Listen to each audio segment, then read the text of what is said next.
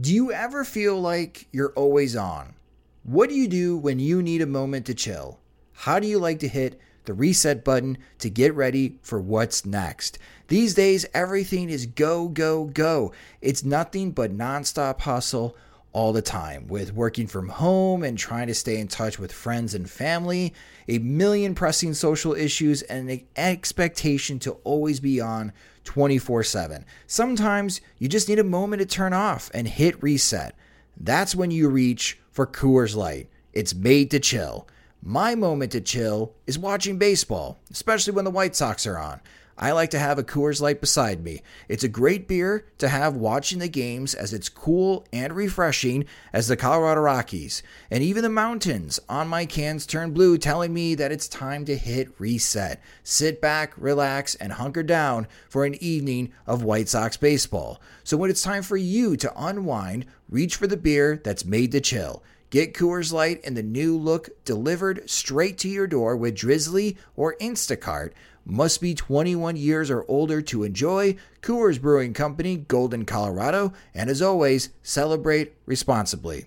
Your business may be small, but you've got big goals. Brother Laser Printers can help you succeed, no matter the space, task, or budget. From crisp black and white to vivid full color, our printers offer affordable quality you can trust. Plus, fast printing and high page yields make them ideal for home offices and shared workspaces. It's no wonder Brother is the #1 retail brand in laser printer unit sales in the U.S. With Brother at your side, go from small to do it all. Shop now at brother-usa.com/laser.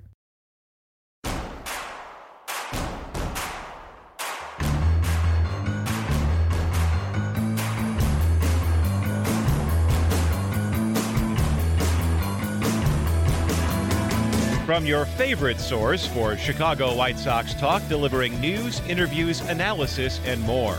This is the Sox Machine Podcast with your hosts, Jim Margulis and Josh Nelson. Thanks, Rob, and welcome to the Sox Machine Podcast.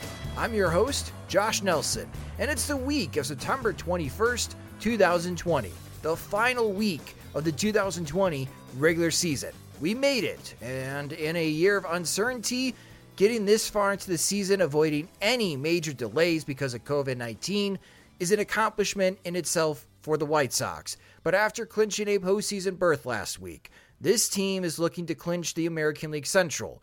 Unfortunately, the White Sox didn't have the best weekend in Cincinnati, losing 2 out of 3. And the Chicago Cubs didn't help much either, as the Twins won 2 out of 3 at Wrigley Field. So the White Sox lead is just 2 games as they head to Cleveland for a 4-game series. We'll preview that series later in the show, and we'll also talk about the Chicago White Sox defense and which individual players have a shot at winning a Gold Glove this season with Mark Simon. Mark is from Sports Information Solutions, and they help compile defensive runs saved statistics that help influence voters, and he provides insight on how Jose Abreu has improved defensively, why Luis Roberts' metrics are off the charts, and how Tim Anderson has gone from the worst defensive shortstop in baseball to now league average. At the end of the show, we'll answer your questions in PO Sox. But first, let's recap what happened in Cincinnati. Some home runs, impressing a national TV audience, and the debut of Garrett Crochet were the good things. But the bad things is that the White Sox lost 2 out of 3. Dylan Cease struggled again, Ross Detweiler may have lost his magic, and Tim Anderson was pulled from the series finale due to injury. Let's start there. And joining me now is the managing editor of SoxMachine.com and the co-host of the podcast. It's Jim Margulis. And hello, Jim. I don't think it's end of the world that the White Sox lost 2 out of 3 against Cincinnati. The Reds are a pretty good team. But watching Anderson get pulled from Sunday's game is a good reason to worry. Yeah, it was a little bit of a heart-stopping moment, seeing him clutch his hamstring. The White Sox have been downplaying it. They call it spasms, and saying that he wanted to play, but he took a swing and it seized up on him again. So they were just, there was really no reason to try to chase a win where a win probably wasn't there. So, the long-term forecast won the day. So hopefully that's, indicative of what's actually happening. Maybe gets a day off tomorrow and comes back. He could very well be in the lineup tomorrow. So I guess we'll find out or that'll be our first sign, is probably around like 3 o'clock tomorrow or Monday. Yeah, this is coming out Monday, 3 o'clock later today, saying that, I guess the first indication, and then we'll hear from Renteria after that. But sounds like at least they're downplaying it. And I think if it were more serious, you'd probably hear more about Danny Mendick coming up or something like that. Yeah. And gosh, this is where you just have to hope, because again, the White Sox have clinched the postseason berth, and it would be great for them to win the American League Central, Jim. But man, for some of these guys, like Anderson or Abreu or Robert, there's part of me that's like, let's wrap them in bubble wrap and make sure that they do not get hurt. Because if Anderson gets hurt, goodbye whatever chances the White Sox have in the postseason. Yeah, and you're seeing the White Sox weigh that too, because, I mean, Jonathan Stever, the way his start went, where he got no swinging strikes whatsoever, basically throwing batting practice, that's kind of a case where, we saw that he wasn't that good against the Tigers in the first inning, and you could see against a better offense that maybe his stuff just doesn't have what it takes to compete at the major league level. Sure enough, it didn't, but I mean, if they're looking to get Dallas Keuchel on schedule and they're careful with him and looking to get Lucas Giolito on schedule, you just kind of have to pad it somehow. So, that thinking, it seems like if they're willing to give Stever a start, whatever happens, then it seems like, being very careful with Anderson is kind of the same thing. It's logically consistent in that the big picture is getting all your key guys healthy for the first week of the postseason. And I know Anderson wants to play, right? He's chasing a batting title. He's still part of the conversation for American League MVP. And we talked about that a couple podcasts ago when looking at the MVP cases for the White Sox. And that was something that was against Tim Anderson for his case to be MVP, is that he's not going to play as many games as the other contenders because of injury. I just hope that I don't see a need to really push Tim Anderson at this moment. If he, if off the plane in Cleveland, waking up Monday morning and it's still bothering him, I hope that Rick Renteria has no hesitation having Yolmer Sanchez start at shortstop and, give Anderson another day off. I know Anderson had Friday off after the White Sox clinched the postseason, but this cannot be something where it goes from Tim Anderson has hamstring spasms to, well, now Tim Anderson has pulled his hamstring and he's out 10 days. Yep. Because then the White Sox are screwed. Yeah, but I think so far, based on at least reading the body language between Renteria and Anderson and the trainers when they're looking at him and he was trying to give it a go, and what they said afterwards, seems like, I'm willing to give them the benefit of the doubt in that they have the that they're framing the seriousness or the severity of it properly. Now, over on the good, sticking with Tim Anderson, on Saturday night, it was a national broadcast, and he got a chance to wear the mic while he was in the field, and he got a lot of attention, especially for his comments during the game, which was great, and it was an awesome opportunity for a national audience to get to meet Tim Anderson. A lot of baseball fans don't get that opportunity like White Sox fans do, watching Tim Anderson every single game. But for him to back that up by hitting 2 home runs, including one off Trevor Bauer, was awesome. Jim, watching the national broadcast and Anderson having that opportunity to wear the mic and hitting the 2 home runs, do you think that elevates his national profile?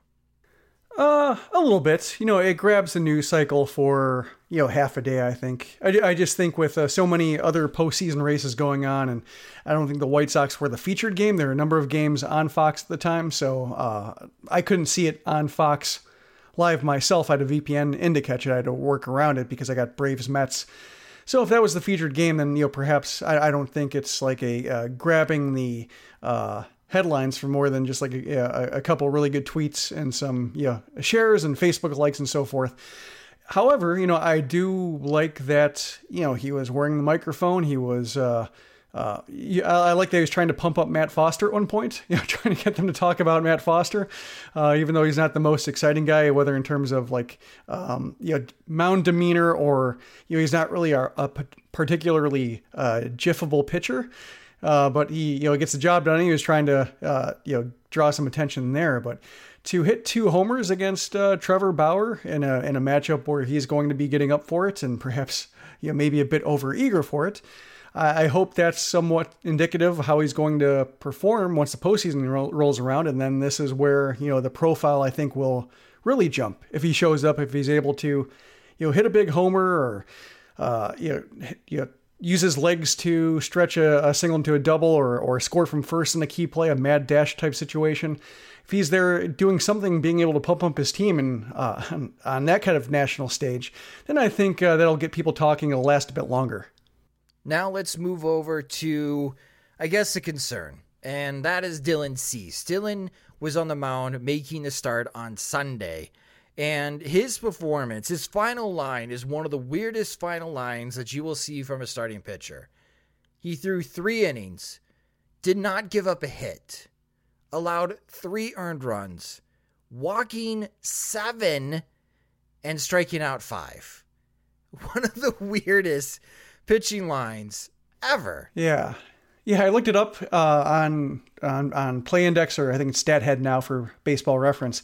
Just looking up like what other White Sox starts are similar, and there really aren't any. Like there are a lot of starters who lasted maybe 1 inning, or 1+ or less than 1, and didn't give up a hit, but walked 3 or 4 batters or hit a couple. And they're mostly like in the 60s, 50s, then earlier than that. And that was the era where, like, if it was a big game or if they were leveraging starters or if they were like starting a guy on like 3 days rest, if they didn't like the way he looked, they would just go to the long man. Like it was just, they handled struggling starters differently, especially if they were maybe starting on a schedule where the hopes might have been not that high in the first place.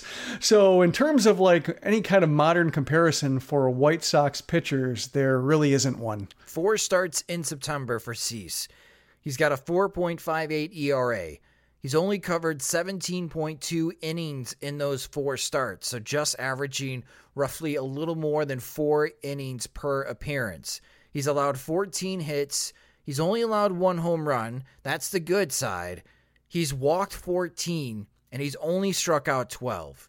Compared to his starts in August, he made 6 starts in August with a 2.14 ERA, covering 33 2/3 innings pitched, so more than 5 innings per start, 24 hits allowed, 6 home runs, so a home run per start, and he had 18 walks to 26 strikeouts. And in the start against Cincinnati, Jim, Cease ditched the windup and he went from the stretch, which is something that I suggested and we have talked about a couple weeks ago. And maybe this is a quick fix type of solution that could help Cease with this command. Well, it didn't help. And at the moment, I'm out of any quick ideas to suggest on how Cease can improve his command. Do you have any ideas? Not really. And, I'm reading a tweet from James Fegan relaying a quote from Cease after the game where he said that all his misses were the same and that he cited yanking the ball glove side as the primary issue. Can it be fixed quickly? Fegan quotes Cease saying, "I've done it before." And he kind of has done it before in spring training, but this season, not really. He's mainly been getting by on, I guess, maybe being able to correct it for brief periods, kind of on and off, like toggling it off, or like he has to hit the side of his delivery in order to get it back working again. It kind of works for maybe 5 innings before going on the fritz again. So I'm not convinced that he can fix it. I don't really have high hopes for him this season. I think it was something that might have gotten lost in the pandemic delay, because it seemed like, he had fixed it during the spring. He had thrown a couple different starts where he had seen just improved command, the ability to repeat and hit the same spot over and over again where the catcher was setting up, and not just the same spot like he was before where he's just yanking everything into the left-handed batter's box. But right now, I mean, if he's saying he's done it before, it's like, well, he should have been able to do it over the last, 4 starts. This has been pretty much characteristic of his outings as of late. And you really, even if he has like a 1-2-3 inning, you don't feel necessarily great that he's going to be able to do it again, or it's going to carry over, or just a couple bad pitches in a row, are going to set the trend for the rest of the inning. So I am skeptical for, the rest of the season. I guess he gets one more start to prove himself over Dane Dunning. But for the time being, I guess as long as Dunning looks good and fully functional, then it seems like there's no reason to think about Cease necessarily for a start in the wild card round. Yeah, Cease's next start is going to be the first game against the Chicago Cubs. That is Friday, September 25th. Hopefully, there is nothing riding on that game, because if the White Sox come out of Cleveland with at least a 3-game lead over Minnesota, they have won the American League Central due to tiebreakers. So there's an opportunity for the White Sox to clinch the division in Cleveland before Cease gets the ball. But as you mentioned, Jim, that's going to be Cease's last chance to instill any confidence that he could be counted on to start any type of postseason game, even if it's the American League Divisional Series, as they're not going to have off days. You're gonna go play back-to-back games, and if you get to Game 4, yeah, you're going to need Cease, because in a perfect situation, Giolito went Game 1, and Giolito may not be able to start on 3 days rest, or you may not want Giolito to start on 3 days rest. So our show poll, which you could follow us on Twitter, we're at Sox Machine, and you could also follow me on Twitter at SoxMachine_Josh.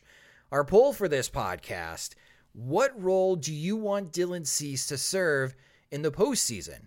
And we had over 650 votes after Sunday's game, after Cease's start on Sunday.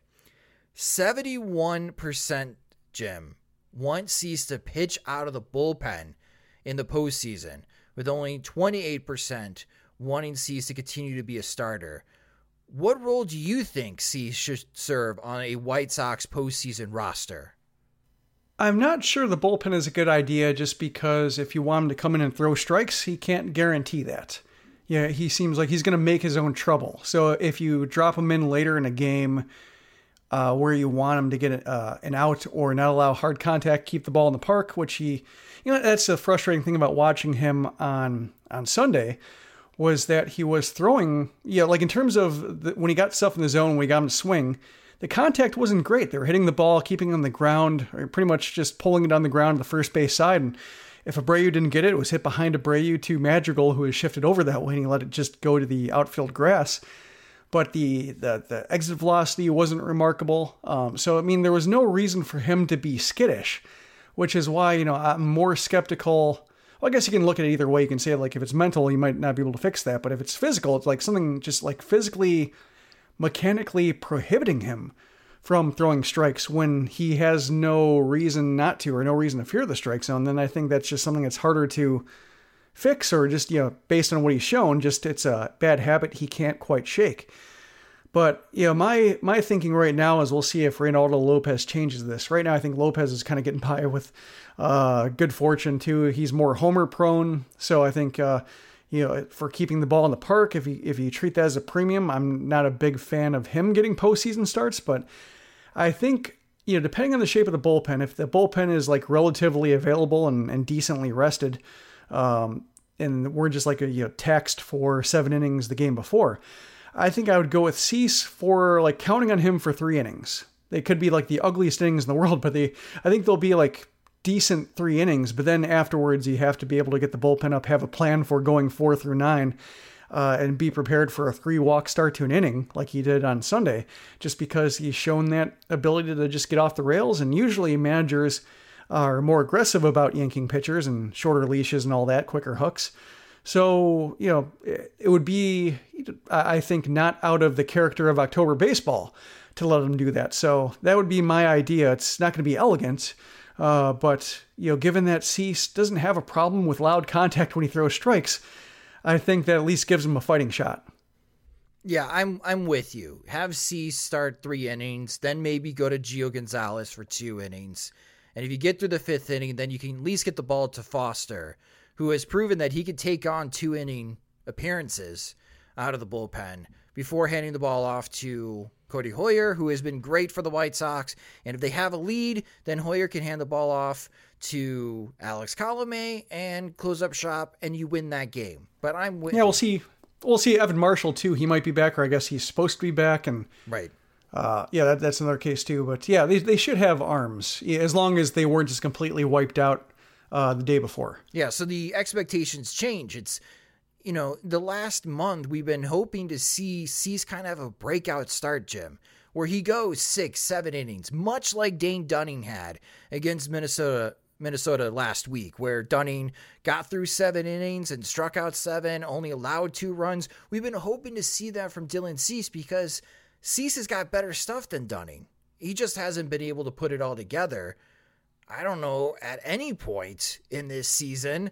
His ERA is a mirage, and for all of those that say ERA doesn't matter or it's not that important, man, you got a great case study with Dylan Cease because he's still got a sub-4 ERA, and there will be a lot of people that look at his ERA and say, what do you mean he's struggling? He's got a 3.5 ERA. He's doing great. Not really the case. So I think at this moment, I'm with you. For whatever role that he's going to serve for the White Sox, I think he's got to be that starting pitcher that you hope can get through 3 innings, not allow a run. There'll be a lot of traffic on the bases, but at least hand off the ball so the White Sox have a chance to have a lead and it's not too big of a hole that's been dug by Dylan Cease. And I think you can survive that way. Many teams have done that in the last decade and have won a World Series. So it's not out of the realm of possibility. But right now, I just don't think that there's any reason for anyone following the White Sox to trust Dylan Cease can be that 5+ inning starter in the postseason. And it's unfortunate, but hopefully 2021 in a normal year, a normal offseason, a normal spring training, Cease can get back on track and become the pitcher that we think he can be, especially with the stuff that he has. Because, again, you're not going to find many starting pitchers who throw 98, 99 and have the type of elite slider that Cease has. And if you could develop that third pitch, which looks like he wants that to be the changeup, he could still be a mid-rotational starter. We're not giving up on Cease, but now, we got to shrink as far as the focus. And as the team goes into the postseason, and when you're talking about postseason rosters and expectations of performance, right now, you're just hoping you get 3 good innings out of Dylan Cease, and you're happy with that. Now, a debut this weekend, kind of a surprise, that was announced on Friday after we had recorded the Sox Machine Live when the White Sox had clinched the postseason. The White Sox called up their 2020 first-round pick, Garrett Crochet, and Garrett Crochet made 2 appearances this weekend. He pitched 2 innings, he had 2 strikeouts, and he only allowed 1 hit, which was a single. He threw 28 pitches, 13 of them registered within a release speed of 100+ miles per hour. His fastest pitch thrown was a 101.5 miles per hour, Jim. So what's your first impression on Garrett Crochet? The pants were a little goofy. That's your first impression. Not the velocity, not how he looked, his pants. I mean, like, it reminded me of, like, a super Matt Thornton, just in terms of it was extreme velocity, more than even Thornton had, but just very much in control. The delivery looked repeatable. He didn't look overwhelmed, and I was watching the Cincinnati Reds broadcast over the weekend because I'm in Reds territory. I learned that this weekend, but I didn't know that, they mentioned like the last guys to make it to the majors without throwing a single pitch in the minors. And I didn't realize that the last left-hander to do that was Jim Abbott. Like, I knew a lot of things about Jim Abbott because, he's just an incredible story, but I did not know that he never pitched a game in the minors. And 2 very different pitchers, for a lot of reasons, but, given his just lack of, the thing that was weird about Crochet is that, not only did he not pitch in the minors, but he didn't have a full, anything resembling a full major college season or, with a big program, not even like a full start. So he was even more of a mystery than say like, previous, like Chris Sale, like we knew what he looked like at Florida Gulf Coast. We knew what he looked like in Winston-Salem. So when he came up, just like, okay, this is going to be crazy. Let's see what happens.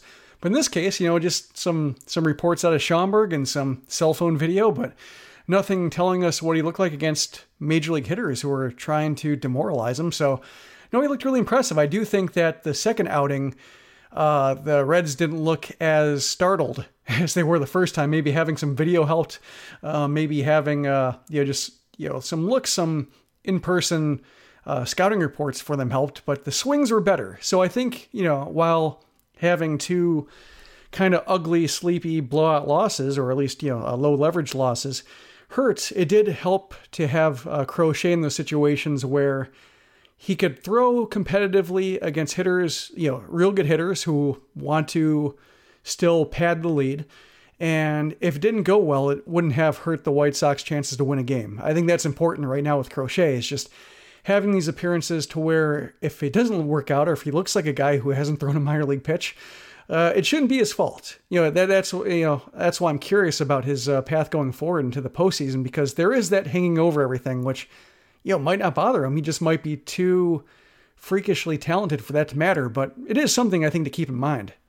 He's got to be on the postseason roster, though, right?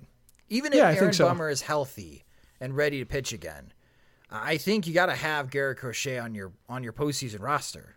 Yeah, I think so. Yeah, I don't think you call him up to not be.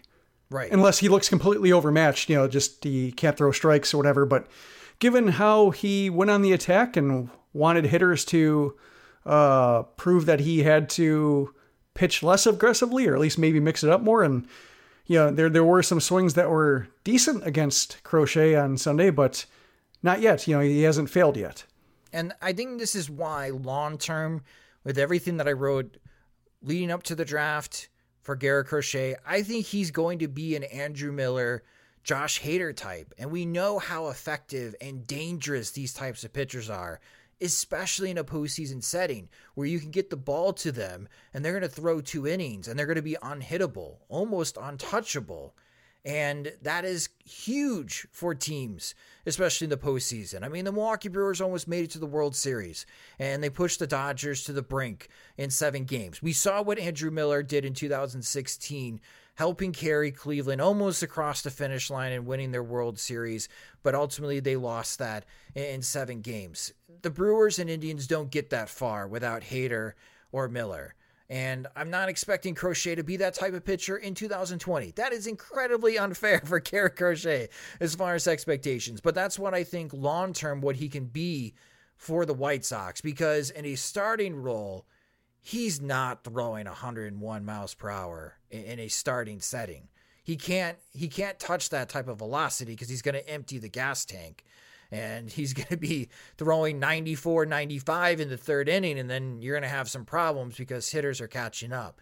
But even though the White Sox spent their 11th pick overall on Garrett Crochet and didn't get somebody else that could be a bona fide starting pitcher for them, I still think Garrett Crochet could be very dangerous for the White Sox. And again, now every team is going to have to prep for this guy that they only right now have 2 innings of film for, Jim.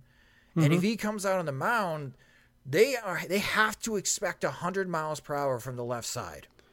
Yeah, I think a couple things I'm thinking about with Crochet is one that I wouldn't trust him on back-to-back days. I think that's one thing where the White Sox are going to have to use him selectively, in these situations, just because we saw it with Birdie, because Birdie barely pitched. I don't think he pitched in back-to-back days with Charlotte, or at any point coming back from Tommy John surgery. Around his Tommy John surgery, the White Sox used him very carefully for 2 innings sometimes. He wasn't quite fragile, but when it came to recovery, it seemed like they always wanted to give him 1 extra day. So I would imagine, since Crochet has not pitched in that kind of role, and he relies on that extreme velocity to get the job done, kind of like Josh Stallmont too with the Royals. We saw him on back-to-back days during the White Sox-Kansas City series, and he looked like a unhittable freak in the first game. In the second game, losing a couple miles per hour, not having the sharpness on his breaking ball, really wasn't. He was still a threat, but he wasn't that guy. So I imagine, should he pitch in a game, you wouldn't see him the next day. And I think that's fair. And, I think the White Sox are probably going to do the Chris Sale thing, in that they're going to, with Sale, they put him in the bullpen for 1 full season after his major league debut, just to, one, because they could use him, but also just, I think, because it was a way to give him innings. And I guess maybe more of a test than he would get facing overwhelmed A-ball hitters and AA hitters and so forth. So But I'm hoping they, have the same thing in mind with Sale, in which they don't, rule it out starting at some point if they need it, and if he shows that he can handle major league workload, or at least 2-3 innings in an appearance, just because there is a lot of value there. But for next year, if they have 5 starters, if they're able to get one from the open market and he's better off in the bullpen and this team is ready to win now, then seems like a good use for him. And there's some 2021 decisions that could be influenced on how this final week in the postseason goes for Rick Hahn, because again, Alex Colomé is a pending free agent. And if you don't want to spend $12+ million a season on a closer, well, you may want to look internally. And if you look at the White Sox bullpen, and if you believe in the performance of Cody Hoyer and Matt Foster, and Aaron Bummer can get back into his old form after injury, and Evan Marshall doesn't have any issues, and now you stick with Garrett Crochet to be in your bullpen full-time for the 2021 season, and you could still bring back Jimmy Cordero, and maybe there's somebody else that they can unearth in their minor league system. Maybe a Tyler Johnson can come out of the blue in 2021 and help the White Sox bullpen. They may have enough internal options where the White Sox and Rick Hahn can say, sorry, Alex, thank you for your time. You did great for us, but I got to spend your $10 million elsewhere to patch holes, because I have enough internal solutions for the 2021 season to address the high leverage situations. And man, the White Sox all of a sudden have really, really dynamic and interesting arms that they could use late in games. Yeah, Colomé's market, I think, is going to be fascinating. I don't know, given his unusual method of success, at this point, I trust him.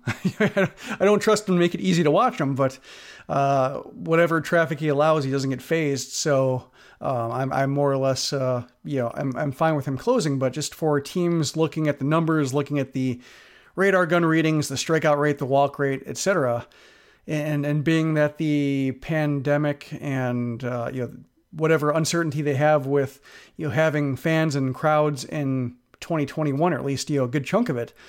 I wonder if they're going to look at him and say, like, well, we just don't really want to open. We can only open our purse string so much, and we don't want to do it for a guy like you. That's what I'm thinking for Colomé, or my fear for him, just because I think performance-wise he's shown he can hold up. But when it comes to team spending on a guy like him, I'm curious whether he'll be able to find it.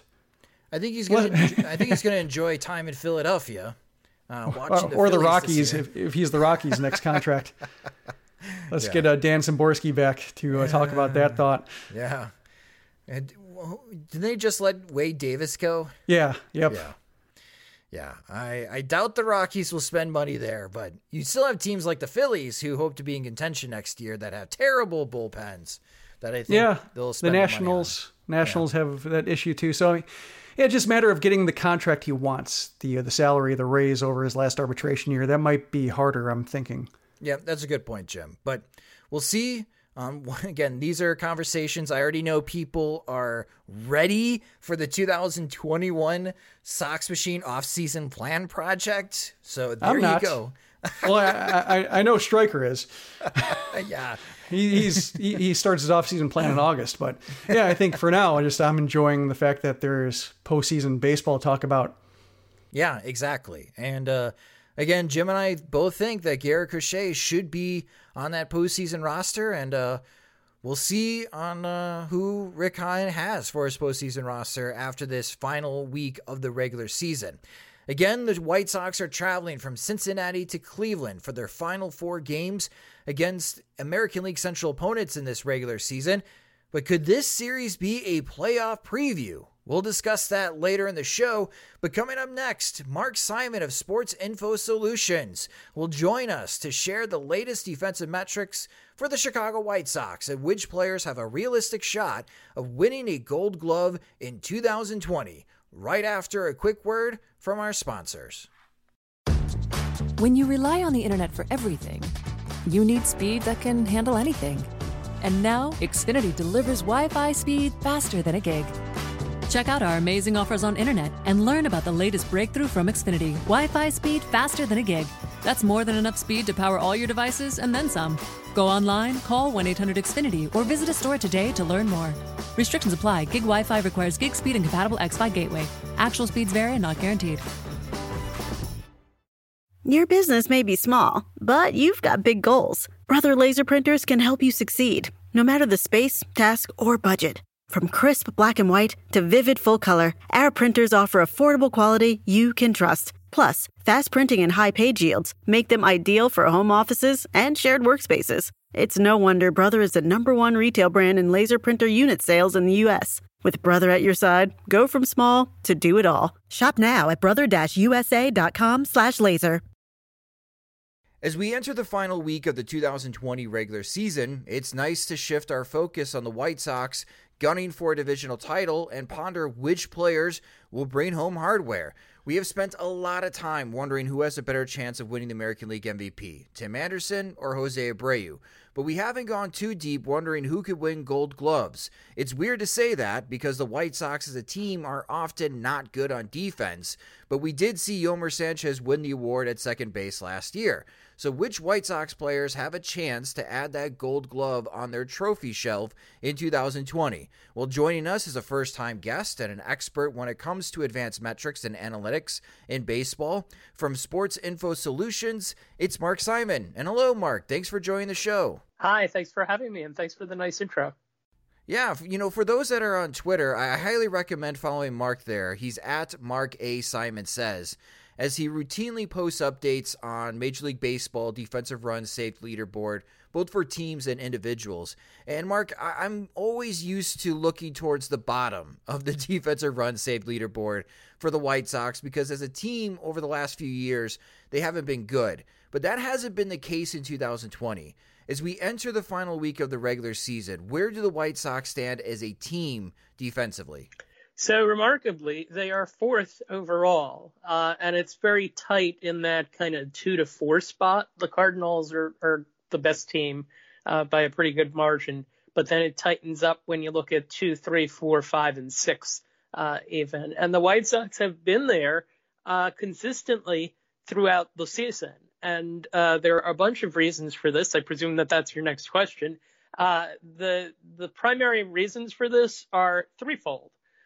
One, Luis Robert in center field. Now, the way that our system works, I should note that he does not get like extra credit for stealing balls from Eloy.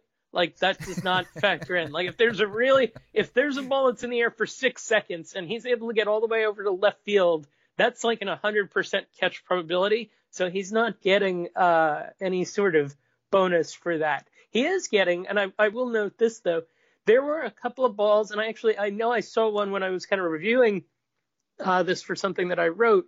There was an at-bat earlier this year, and I know they've moved him around a lot, where he was basically playing like 30 feet over in left center, and the ball was hit right at him. And he gets a nice spike for that, because center fielders typically don't make that catch. Now, he happens to be in the right spot, and he gets the benefit of the positioning being given to him rather than the team, which is, I don't want to get too deep in the weeds on how our run saved works.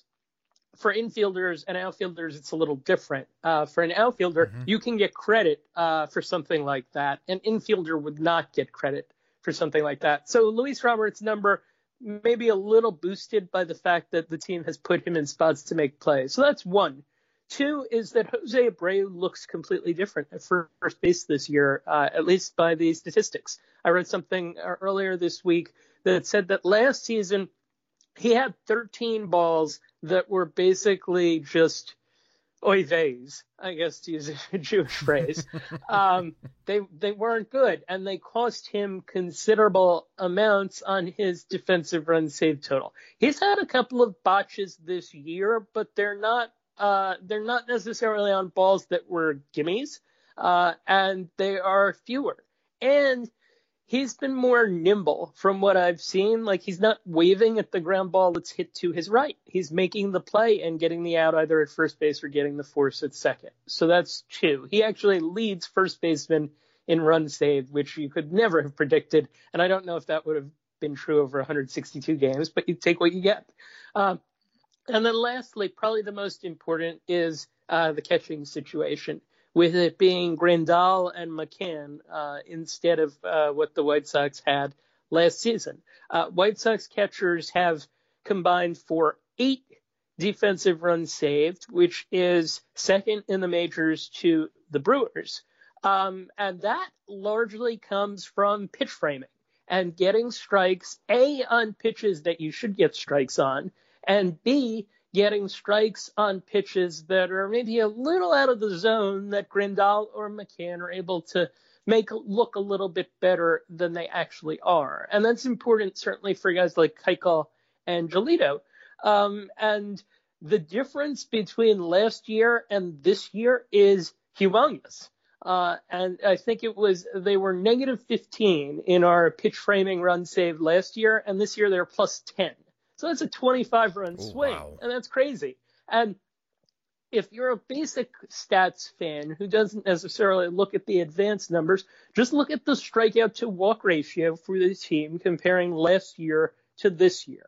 They're a little better in strikeouts per 9 innings and a little better in walks per 9 innings. And little betters add up over time. And as a result, the White Sox are looking really good in that particular stat. And those guys, Grandal came with a reputation for being good at that. So credit to both of them for getting the job done.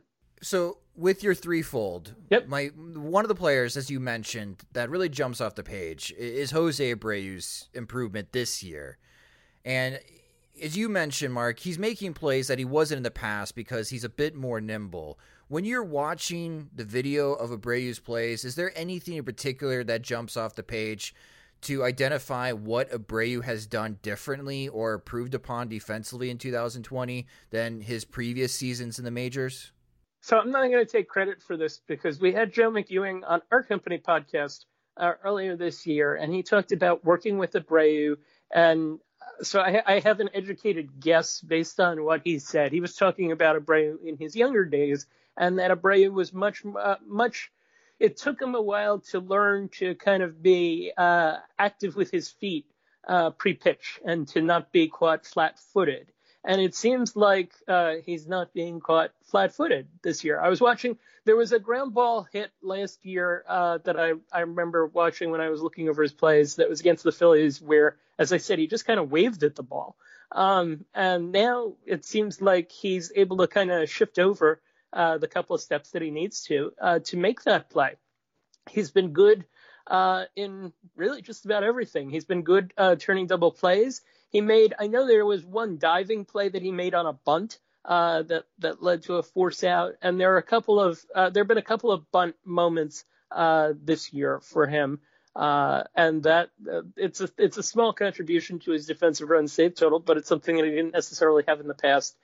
Nonetheless, the biggest thing for us is so we can separate it, so we can look at like, were you good at balls that were hit to your right? Were you good at balls that were hit to your left? And were you good at everything else, like kind of the straight on stuff?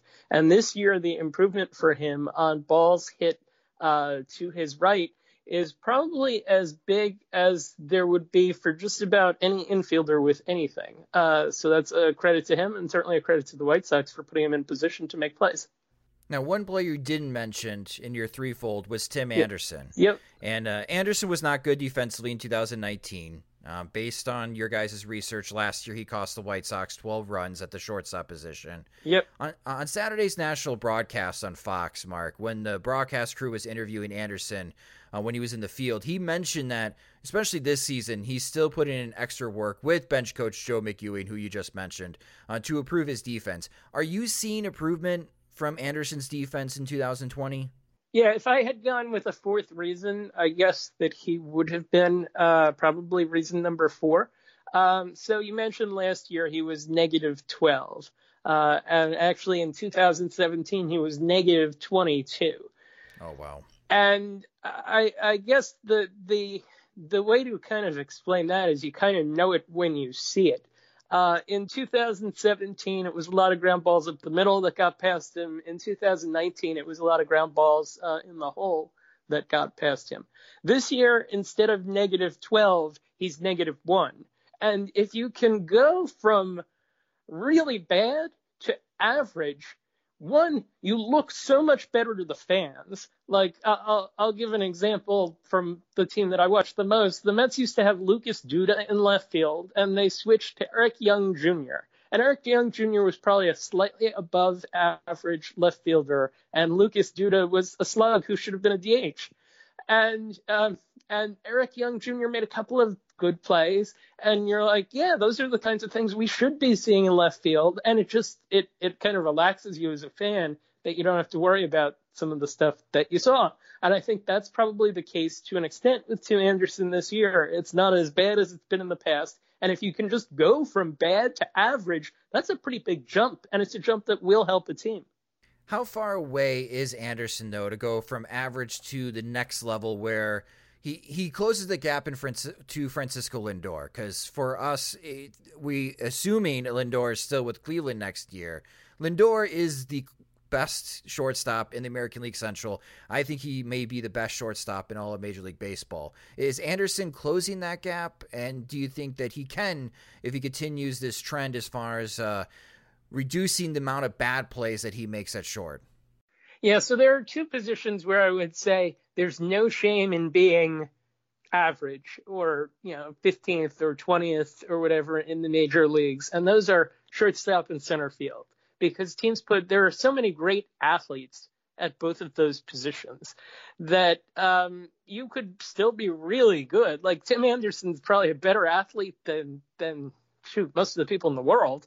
But you're going up against guys that are like A pluses. So if Tim Anderson is making, I don't know, say 90 plays out of 100, he's got to become a guy that's consistently making 93, 94. And that doesn't necessarily sound like a lot, but guys like Andrelton Simmons and Lindor can make some ridiculous plays, and they're consistent. And I think that's what you look for.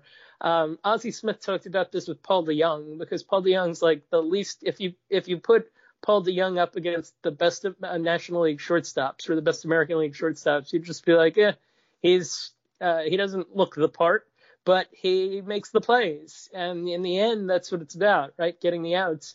And you're looking for the guy that's going to make the plays every time, rather than the guy that's going to make the one great play and then be a little off other than that. And I say that knowing that in this season there are some shortstops that have weird numbers, like Simmons isn't very good this year. Lindor's decent. Over 162 games is the challenge. I think that's the thing. It's good. It's not as hard for Jose Abreu to look good for 60. But over 162 next year, that's going to be a challenge, and it'll be a challenge for Tim as well. We did get some fan questions from our Patreon supporters. One question came from Lou, and this is a very popular topic, Mark, when it comes to White Sox defense. And he's asking what a difference it would make for the White Sox future if Eloy Jimenez could field his position adequately. Is it possible for Eloy Jimenez to be better defensively in left field, or is he a lost cause? Oh, man. I feel like that's a better question for the Steve Stones and Jason Benetti's of the world than me, because I don't watch, I can only watch so much baseball, and I don't watch the White Sox every day. Can't he be better? I don't know. I guess if I would answer that with that the center fielder thinks that he has to go all the way over to left field to catch the ball, would tell you that I think the answer to that question. How many other center fielders in baseball actually do that? Like none, right? So I would be concerned about that. His best position clearly is hitter. Yeah, I without seeing him every day, I'm not going to make a judgment on that. I'm sorry that your Patreon person doesn't get his money's worth on this question. But I would be concerned by the fact that the center fielder feels that he needs to run over 100 feet to make a play. Vark is asking what I think is a pretty interesting question for this season. And Vark's asking, there's a lot that goes into evaluating catcher's defensive value. Most are measurable. But how do you account for a catcher's skill in preparing for an opponent and calling games? Pitcher's ERA doesn't seem to be that great of an indicator. And is there anything else that you look at, especially when trying to decide who's having a better defensive season between James McCann and Yasmani Grandal? All right, I am like really excited that he asked that question, because I just conducted a little back and forth with. I was on a Braves podcast the other day, and Eric O'Flaherty, the former pitcher, was on that podcast, and he asked the same question, and I said, let's try something here where we each watch an inning. And we will, or 2 innings of a game. We happen to both wind up watching the Met Brave game the other night. And we will try to come up with, like, how would you figure out a statistic like that for a catcher? Because as he said, what your guy said, that doesn't exist right now. And I'm somewhat in agreement with that. So I made a list. I made a list of 6 things that I would want to be able to measure to evaluate whether or not my catcher had been good. And I'll go through it quickly here. Did the catcher make calls that resulted in outs against at least 70% of hitters, so 300 OBP or lower? Did the catcher recognize how good the command was of the pitcher for each of his pitches? That one's going to be harder to measure. How are we going to figure out whether the catcher made the right calls? That's probably a conversation with the catcher after the game. Did the catcher make a call that held the pitcher out more than 80% of the time in high leverage situations?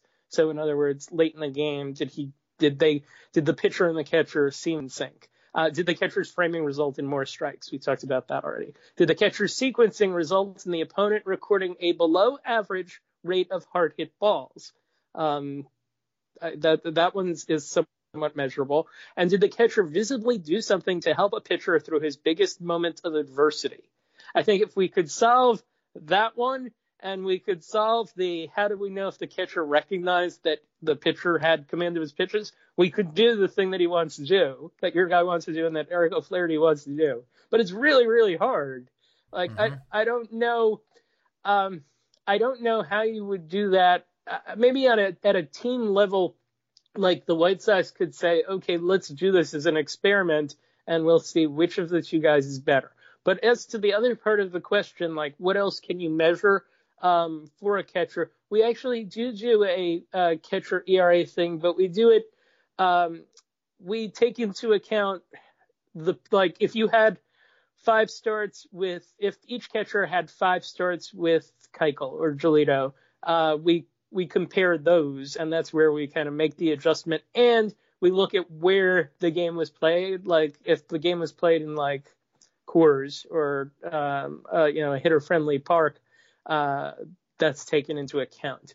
So we do a small thing for that. We do a base stealing thing in terms of did the catcher limit success with base stealing. We do the big thing for us, though, is the strike zone part, because we do feel that the catcher has a significant amount of control on that. And we do pitch blocking.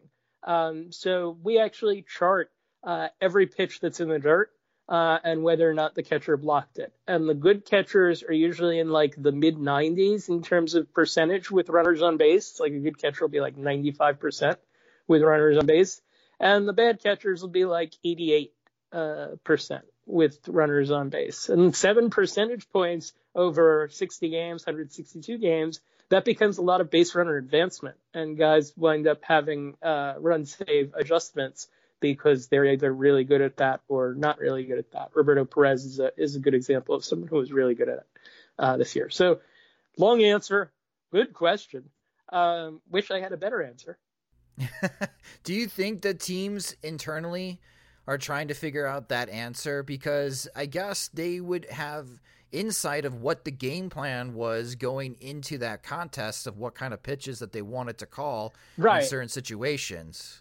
Right, like they know, like we don't know, right? But the pitching coach or the catcher knows, and you could, I think, in theory, do those 6 questions every game with your pitcher and your catcher and figure it out. I just don't know how you would do that with all 30 teams unless they all had the same grading structure and all had the same standard and all filled out the same spreadsheet after every game.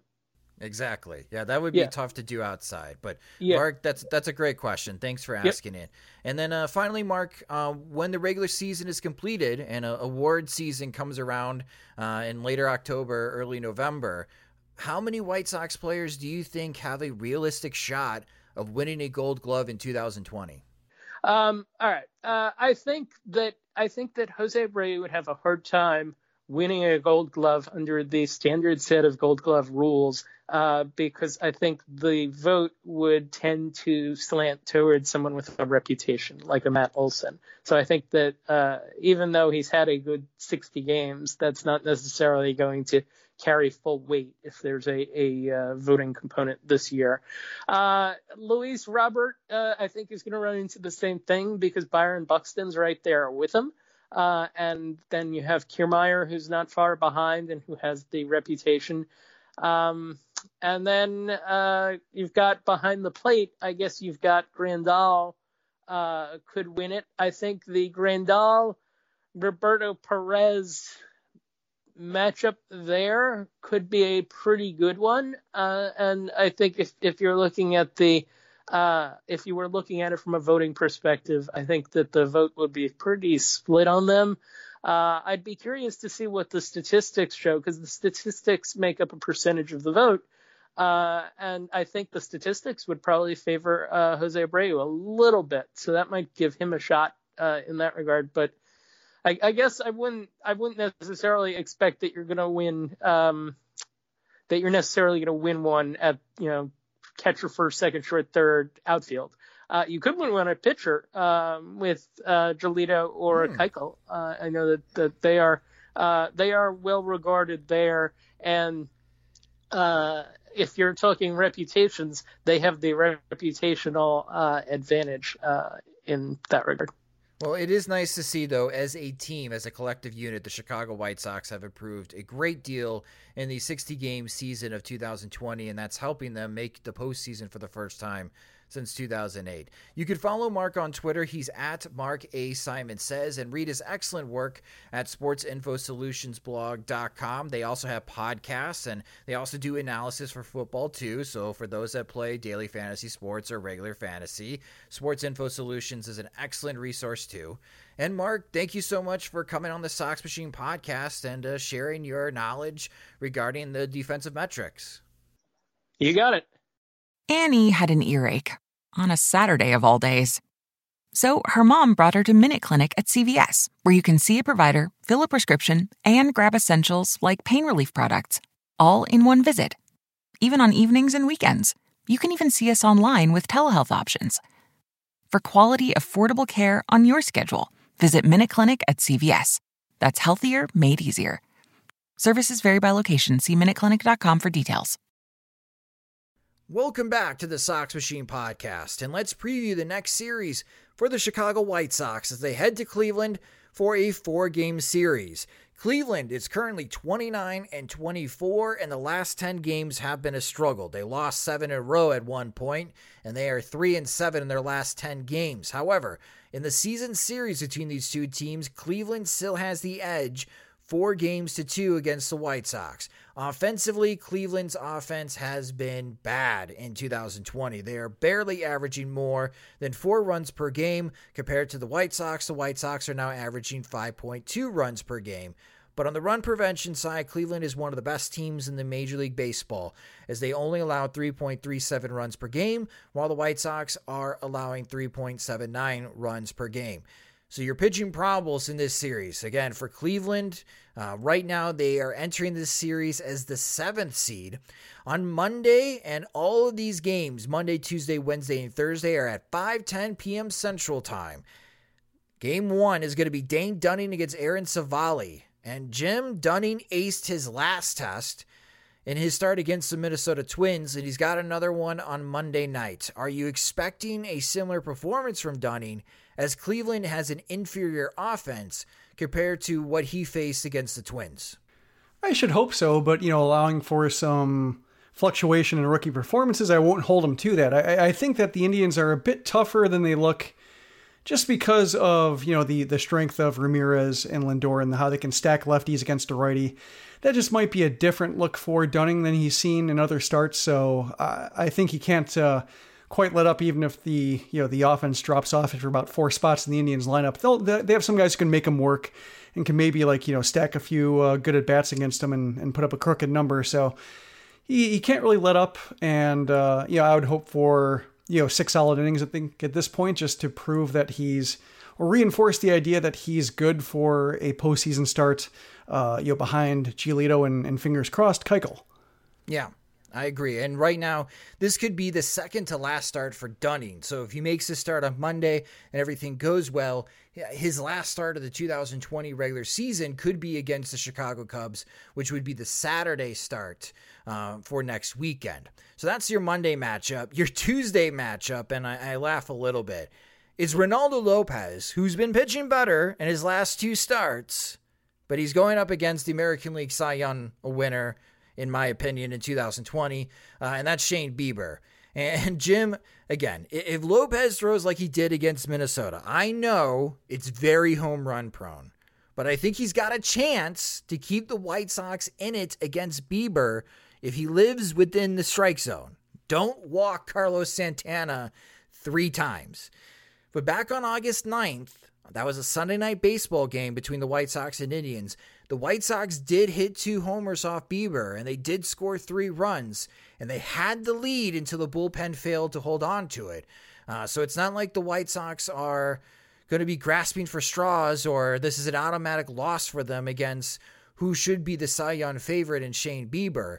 How do you feel about Tuesday's matchup for the White Sox?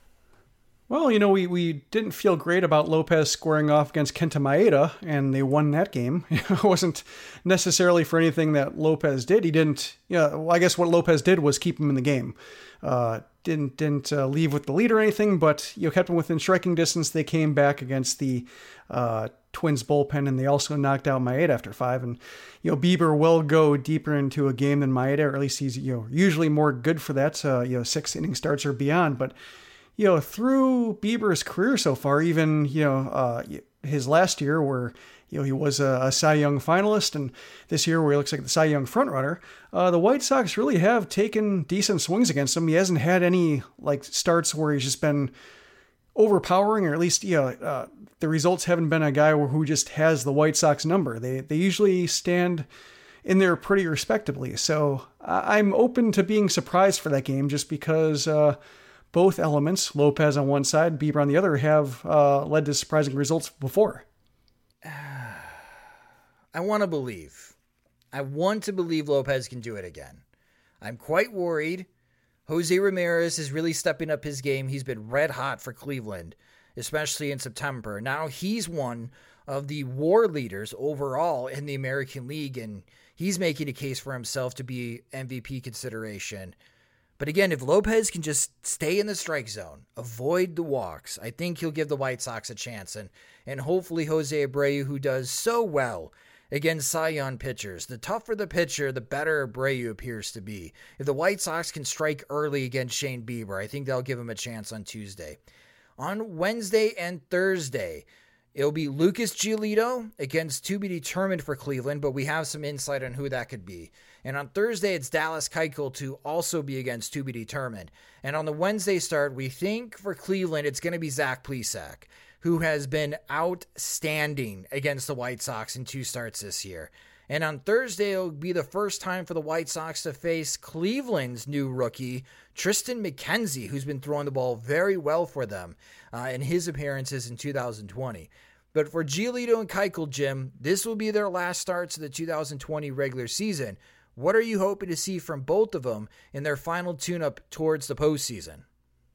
Well, I think for Giolito, he's basically had the 2 worst starts of each of the last series, which I think is good in one sense because Dunning and Lopez have stepped up, but also just you'd like to see him resemble that ace form, because when the postseason rolls around, you're going to need probably an ace-like start from him at some point, if they want to advance. So I'm hoping for more than we've seen the last 2 times where his command hasn't been that sharp with really any of his pitches, and just been long innings, a lot of extended at bats, a lot of going from ahead of the count to deep counts, kind of like Dylan Cease, and just being harder to watch than others. So that's what I'm hoping for with him. And then Keuchel seemed like his start, his comeback start on Saturday was pretty lucky. He got a big zone. That's not really lucky because Grandal and McCann have been doing a good job of getting, I think above average amount of strikes for pretty much all their pitchers. The big plate I think is somewhat of a constant, but just the fly balls he gave up, like no groundouts, was a little scary.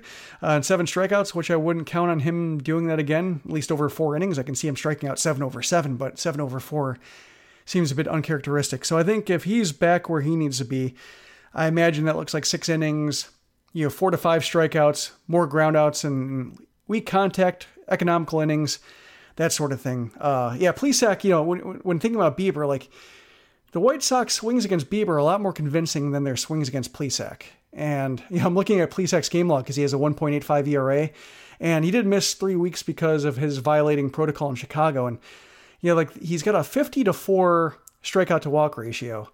But when you look at like his game log, he's faced the White Sox twice, the Royals twice, and the Tigers once. And then he's allowed a total of 2 earned runs in those 5 starts. But then when he's faced the Reds and Twins, he's given up 8 runs over 15. He looks like a normal pitcher. He threw a quality start once. He didn't throw a quality start the other time. Gave up 5 homers in those 2 starts. So it seems like there's got to be a better outing for the White Sox against them at some point. I don't know if it's going to be the season, but it kind of befuddles me because it seems like good offenses can light them up and the White Sox just can't figure it out. Well, hopefully they do. Something to note, the Minnesota Twins have Monday and Thursday off. So this is where the White Sox are going to make up that 2-game difference. So if they could find a way to win the Monday and Thursday games against Cleveland, the White Sox can increase their lead back to at least 3 games, picking up a half game for each of those days. And then the Twins are facing the Detroit Tigers on Tuesday and Wednesday. So we'll see if the White Sox can clinch the American League Central over this series against Cleveland. I think they can split this series, Jim. That's what I was hoping for against the Twins, and the White Sox found a way to win 3 out of 4. So I am hoping that they can surprise us again and win this series. And if they do win this series again, they'll be able to split the season series against Cleveland 5 games apiece. And I think that would be a great story for the White Sox in 2020. Be able to hold their ground against the Twins and Indians while dominating the Royals and Tigers, winning 9 out of 10 games against those opponents. That would really reach that best case scenario that we were talking about before the season started for the White Sox. Yeah, I think the same thing, whereas that they get split out of the series, I'll be happy just because we got a question on Patreon from Will who asked us if there should be any concern with the White Sox hitting right-handed pitching in important games. And this series, I think, is going to tell us where they are with that. Against the Twins, they were able to, to mention our expectations for that series, we both hope for a split. They won 3 out of 4. They, it's pretty impressive performance. They were at least able to, sometimes they look lost, but they were able to minimize or at least figure it out after like a bad turn through the lineup. They were able to straighten out. So hope there is that they, that series has made them less prone to those spirals against right-handed pitching. But, the Reds, I think, did pick out some vulnerabilities there. You're getting some ugly swings with pitches bouncing in the left-handed batter's box. I was watching the Reds broadcast, as I mentioned, and the Reds analyst, I think it's Chris Welsh, or Walsh, one of the two, he said he watched Anderson strike out on a pitch that bounced, like a 56-footer that was, a 1.5 feet off the plate. And he kind of, his response was like, and this guy's leading the league in hitting or trying to. It was not like in a bad way, but just it seemed like you just seen enough bad swings watching him take fastballs and then keying on the slider so much that he is expanding his zone to worrisome amounts. And he had the response where just was like, it seems like, you should be able to get him out if you want to. He's got to be better than this, but from what we've seen, at least at stretches, it seems like maybe some pitchers are overthinking with how to attack him. And I think this series, provided that he can play, will be a test to see whether he was just maybe a little bit too aggressive or had a scouting report in mind that didn't match up or something that will allow him to get back on track. Because, he took some bad swings. Abreu took some bad swings. They, both recovered, and it almost seems like they're doing a rope-a-dope with pitchers sometimes, where they look so overmatched that maybe like pitchers settle in, relax, and then throw them pitches they can crush. But just when it comes to like good right-handed pitching like Plesac and Bieber who can execute, and McKenzie, I'm looking forward to seeing him, or maybe I'm not looking forward to seeing him. But the Indians have a way to just allow guys to execute over and over and over again. And if Anderson is king on a pitch, and the Indians know he's king on a pitch, and I think same thing with Abreu, Jimenez. If all those guys they think are looking for a pitch, I think they're smart enough and they have the command enough to just hit that spot over and over again. To where Plesac's been able to frustrate the White Sox to the extent that he has. So I think this will tell us a lot about whether they've either learned anything against right-handed pitching from the Cincinnati series, or whether it's just something to manage and try to get past before they get to lefties. I just don't know. We'll see, as the standings come into focus, just their chances of seeing a lefty or multiple lefties over the remainder of the season and into the postseason. Well, we'll be recapping this series in the final Sox Machine Live of the 2020 regular season on Thursday, September 24th, after the White Sox Indians game. You guys can join us on Mixler.com/SoxMachine and SoxMachine.com. But you had some questions for us this week, so let's start answering them next in P.O. Sox. You've stuffed our mailbox all week with questions from your tweets and Facebook posts. Now, to cure your curiosity on the White Sox, here is P.O. Sox. Thanks, Rob. And yes, this is our favorite part of the show where you, our fans and listeners, get to ask the questions. It's P.O. Sox, where you submitted your questions to us via Twitter, tweeting them to us at SoxMachine, or helping support the site and show by becoming a friend at patreon.com/SoxMachine. And to start helping answering your guys' questions right away, Jim, our first question comes from Mark Hope. And we talked a little bit about the White Sox and the sliders in the previous segment when previewing the White Sox and Indians this week. But Mark is asking, the White Sox lead the league in swings and misses on sliders and have seen the most sliders of any team by a pretty wide margin. Is that a troubling weakness or just a product of a team that swings a ton? 8th highest swing rate in Major League Baseball overall. I would say it's both. I think it's also the idea that the White Sox, it's not unique to the White Sox, but I think in the Central, both AL and NL Central, there aren't a whole lot of left-handed starters. So the pitchers they're seeing have that kind of arsenal where they're throwing stuff that fades away, breaks away from the hitters in the lineup, and the White Sox just happen to have a heavy right-hand lineup where they're going to be seeing a lot of that. I mean, the White Sox are 13-0 against left-handed starters, but other divisions, like in the East, the Red Sox have faced a left-handed starter 22 times, and in the West, 20 times is the max. So I'm guessing like the White Sox are maybe just a little bit uniquely vulnerable here for just the limited slate of opponents they have. But I think as the White Sox, go into the offseason, as hitters go into the offseason with plans, I think that will be a point of either focus for the hitters, for the front office, point of contention, I think, when it comes to maybe inside the front office for who to keep, who to look for upgrades for in terms of, some guys might be a bit samey, where they just are right-handed and have problems, like a certain kind of pitcher can pick on them. So they might want to diversify their offense a little bit.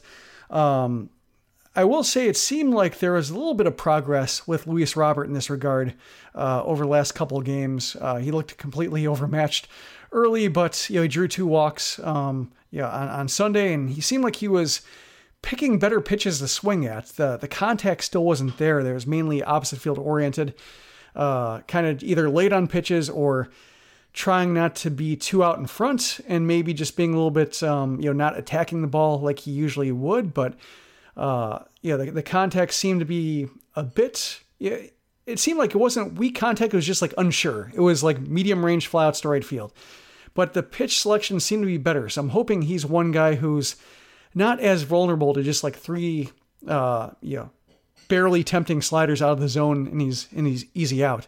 I think with Anderson and Abreu, it just seems like it fluctuates more based on just what kind of mode they're in from at bat to at bat, because sometimes we've seen Abreu just give up an at bat in one pitch, and other times we've seen him just eliminate it and get a fastball to strike. So it's going to be something to just, I think, monitor for the rest of the season. But I think going into the offseason, it would help if they found somebody like they thought Mazara, or like they hoped Mazara was going to be, and like we all hope that Bryce Harper might be an option for, to where they're just a good left-handed bat that just makes the pitcher selection from the manager on the other side a little bit harder to come by, or at least requiring more thought.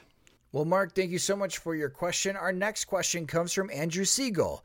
And Andrew's asking, Jim, did the White Sox create a 40-man headache for themselves by opening spots for Jonathan Stever or Garrett Crochet? Not really, because the way the 40-man bubble looks right now, it's mostly bad news, but they don't really have anybody forcing the issue from that draft class. That's the Jake Burger draft class, and given that Burger has not really been able to withstand regular competition for a couple of years now, he's not going to be poached by another team. And then when you have Gavin Sheets behind him, and he's going to be kind of I think a fascinating one, just because the White Sox left him off the 60-man player pool, and I thought he might be added at some point, but given that they have Zach Collins, given that they have Yermin Mercedes, a lot of players in that first base DH mold, I should say. It's not like they needed him in Schaumburg, but I also wonder, given just the lack of minor league seasons, lack of games, and lack of looks for opposing scouts and people who might be trying to poach others' rosters, either for roster crunches or Rule 5 draft, if they're just maybe hiding him a little bit to not have him picked and maybe to be able to leave him off. I'm not quite sure. I think if a team wanted to pick him, he would be able to at least give him a look. I think his batting eye is advanced enough to where he stands a chance, but I also think he's not that special power bat to where he would be able to show up right away, or at least hit enough homers to offset maybe just being overmatched by major league pitching. So I think they could leave him off if they want to, but even if they wanted to put him on, Tyler Johnson is the only other guy from that draft class who really looks like he needs to be protected. So I think the White Sox basically are safe from now. They have some guys they can trim from the roster after the season, so they shouldn't really have a crunch. I think it might, if it gets awkward, it's more about maybe if they want to add a bunch of guys. But even then, I think if they're adding players, hopefully they're quality enough to where the fringe guys they're knocking off really aren't going to be missed that much. Speaking of 40-man restrictions, you see that Luis Basabe is now getting playing time for the Giants? Yeah, I saw that. He's 2 for 10. He's got an RBI. He's walked 3 times. He's got 2 stolen bases. I'm looking at who the Giants are playing right now, and it seems like there's a mix of teams that are trying and a mix of teams that are not. So wouldn't surprise me, I suppose, if he had was able to take advantage of some of these lopsided scores and be able to get into some games, and especially since we've seen more of these lopsided games show up. But right now I think 2 for 10. It's for a guy who has the ability to swing the bat from both sides and might be able to get some good looks against pitchers who are kind of his equivalent for AA, AAA talent. That I think he can get some luck. I mean, I'm rooting for him. I think his White Sox career was just, I guess, a little bit unfortunate in terms of timing and injuries and so forth. So, it wasn't, I think, a lack of anything that could really be his fault. It was just more a matter of just circumstances. Well, Andrew, thank you so much for your question. Our next question comes from Mark Sambor. And Mark is asking, it isn't discussed much, but if the season ended today, would Rick Renteria be manager of the year, Jim?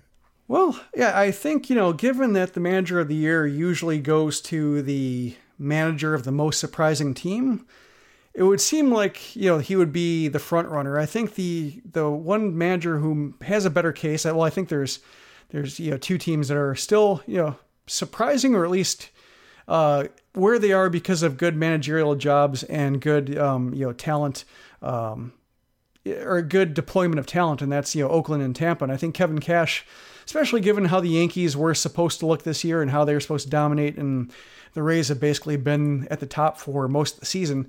And really, when you look at their depth chart, sometimes they only have 3 starters. I think you really have to say that Kevin Cash is really managed well. I think, Renteria, when it comes to the job as a manager, I think he handles the soft stuff really well, like the soft skills, player relationships, expectations, patience, defending his players while getting a good effort. I think he's good at that. When it comes to like the tactical stuff and not just like, the opener and stuff, but just in terms of how he goes about game planning, it's a very traditional game plan. He wants his starters to go 5. He, tries to have his pitchers go 1 inning. I think ultimately with the bullpen he doesn't get matchup crazy even when there wasn't a 3-batter minimum. So I think he's pretty much a traditional middle of the road manager. But I think Cash, given just the amount of platooning they do, amount of the openers they do, the amount of players they cycle in and out of the roster on a given season, it just strikes me as he's doing a lot more string pulling to get that team where they are. And I think, if you're looking at like manager in terms of just the work involved in managing, I think he's working maybe a little bit harder in that regard than Renteria is. So I think if Cash were to win it, I would not certainly be, I wouldn't feel like Renteria got robbed. I think, he at least deserves to be top 3. Yeah, I'm with you. I think he'll finish in the top 3.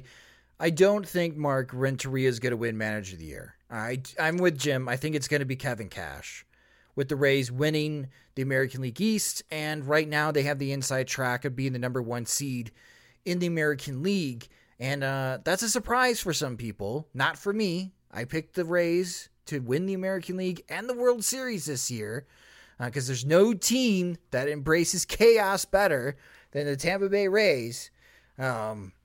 But the fact that the White Sox are in the position that they're in today, the fact that the White Sox have a chance to win the American League Central, we talked about Rick Renteria a lot this season, defending Renteria at times, because I know that there's a pretty loud, as far as group on social media, that wants Rick Renteria to be fired after this season, and I don't think you're going to see a better manager in the free agent market to replace Rick Renteria.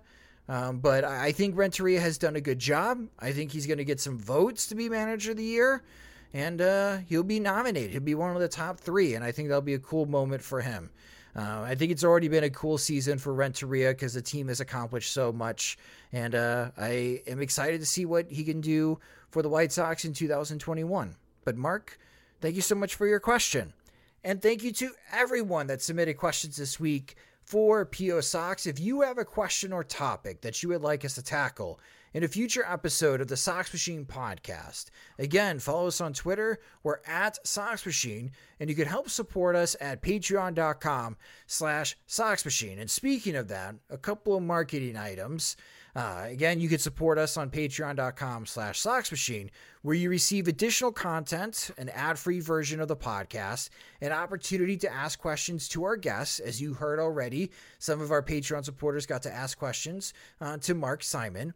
Plus, there are levels of support that you earn Sox Machine swag, including our new coffee mugs. And how are we doing on that inventory, Jim? Still doing great. I think we probably have a couple more weeks of like straight from the site sales before we save the rest for Patreon supporters. So I wouldn't delay too long if you're thinking about it, and we would appreciate you thinking about it.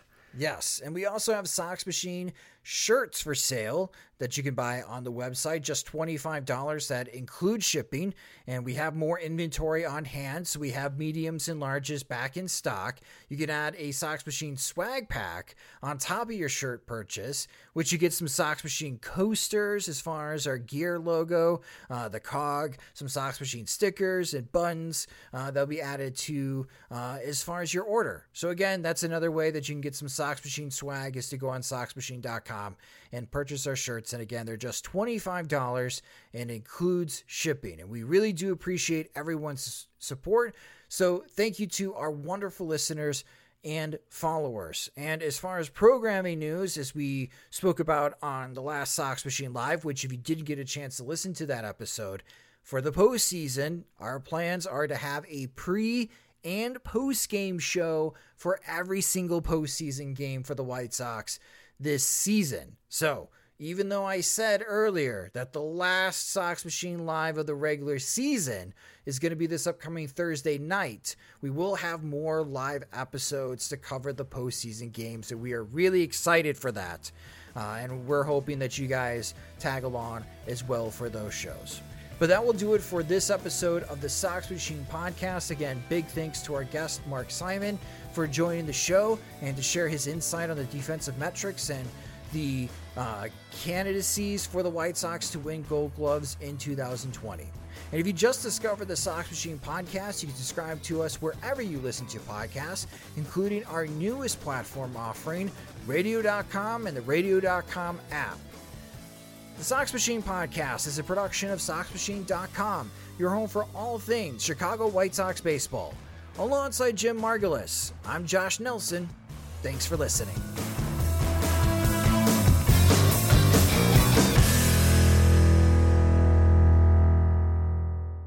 Masks for family? Check. Garden cleanup? Check. Schedule back pain visit? Done. We've all adapted to a new way of living. Keep your health care on schedule with Johns Hopkins Medicine, where your health and safety are our highest priorities. We're ready to care for you through virtual and in-person visits across Maryland and the greater Washington region. Your health, our experts, safely caring for you. Schedule your care now. Learn more at hopkinsmedicine.org/safe. Okay, parachutes ready. Boy, the things I go through to get auto loan rates as low as 0.99% APR for 60 months on new vehicles with PenFed. You are aware that you don't have to be a military member to save hundreds on your auto loan, aren't you? Anyone can join PenFed. As someone terrified of heights, I probably should have looked into that. Probably. Drop me off at the shore. PenFed Credit Union. Visit PenFed.org/autos or call 1-800-247-5626. Advertised rates available through the PenFed car buying service. To receive any advertised product, you must become a member of PenFed, insured by NCUA.